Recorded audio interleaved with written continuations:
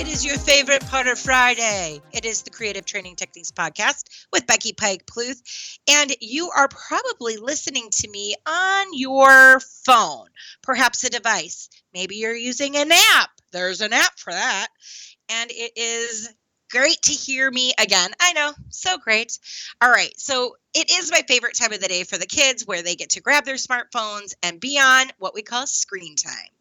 And in screen time, I want you to close your eyes for a second and just think, or in front of you, you might have your cell phone, and just think about how many different apps you have on your phone. Go ahead and take a moment, flip through. How many apps do you have? Me, I'm looking at my phone right now. I have about 148 is my guess, maybe more. Now, the real question is, how many of those do you actually use? Of all of the different ones that you're looking at, how many do you really use?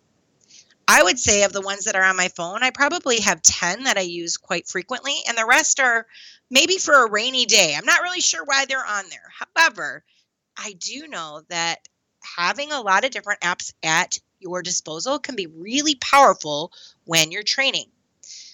If you look on your phone right now and you see different apps, which ones can you use in the training and development arena? So for me, I'm looking at my stopwatch right now.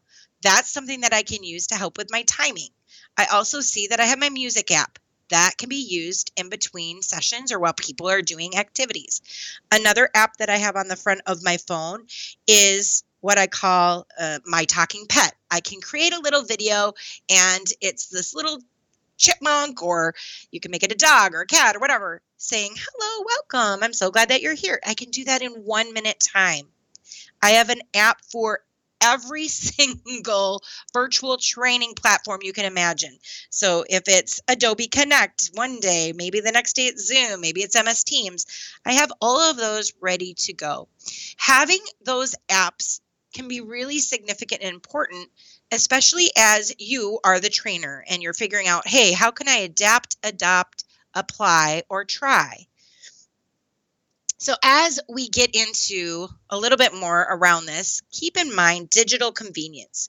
Your participants probably have a cell phone on them every single time they're in training. And so I hear people all the time say, well, if I use apps or I have my participants use apps, they're going to end up on, Snapchat or on Instagram or doing something they're not supposed to be doing. Guess what?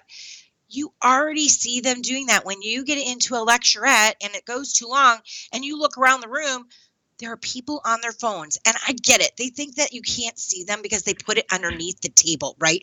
They're texting underneath the table. Like, that makes a difference.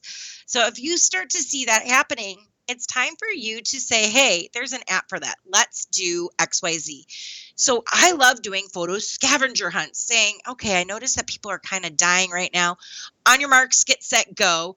Use your phone and take a picture of 3 of the things. And then I post up on my PowerPoint, or if it's virtual, on the PowerPoint there. And I say, okay, find any of these things. First person to find 3 of them and have pictures wins. And your mark, set, go. And of course, you want it to be things that might be nearby: a door handle, a flower pot, a newspaper, magazine, a mug, and perform a handstand and have somebody take a picture.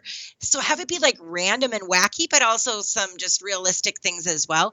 Because the idea is this app that they're using, which happens to be, their photo app, is creating a working stretch break, as it were.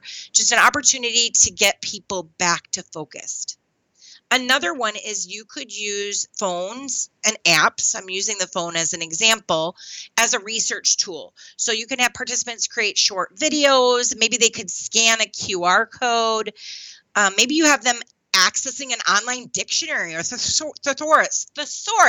I can say dinosaurus. No, I'm just kidding. Those are just a couple of different ways they can use their phone or use that research tool. Another could be e-readers. So, hey, pull out your phone. We have a 3-minute article you're going to read. And people can either use the e-reader they have loaded, or maybe you have a link ready to put into the chat area if you're on a virtual training. Maybe it's that QR code that goes straight to that e-reader, whatever it's going to be, whether it's a book, an article, a journal, having that, and I would say 4 minutes or less for that read will be the most powerful. And then having a digital diary. Let people use their note section. I also say to people, all right, you have some really great ideas you've come up with. Go to your calendar. And in your calendar, set an appointment for yourself later this week. And in there, write up 3 notes, 3 things that you want to be doing differently. So when that day comes, boom, it pops up and you can ask yourself, am I there? So clearly there are a bajillion different apps that you can use. This is just a few reasons for why I would consider using apps and which ones that I might consider using. Thanks for tuning in to this week's Creative Training Technique Tip, and we will see you next week, everyone.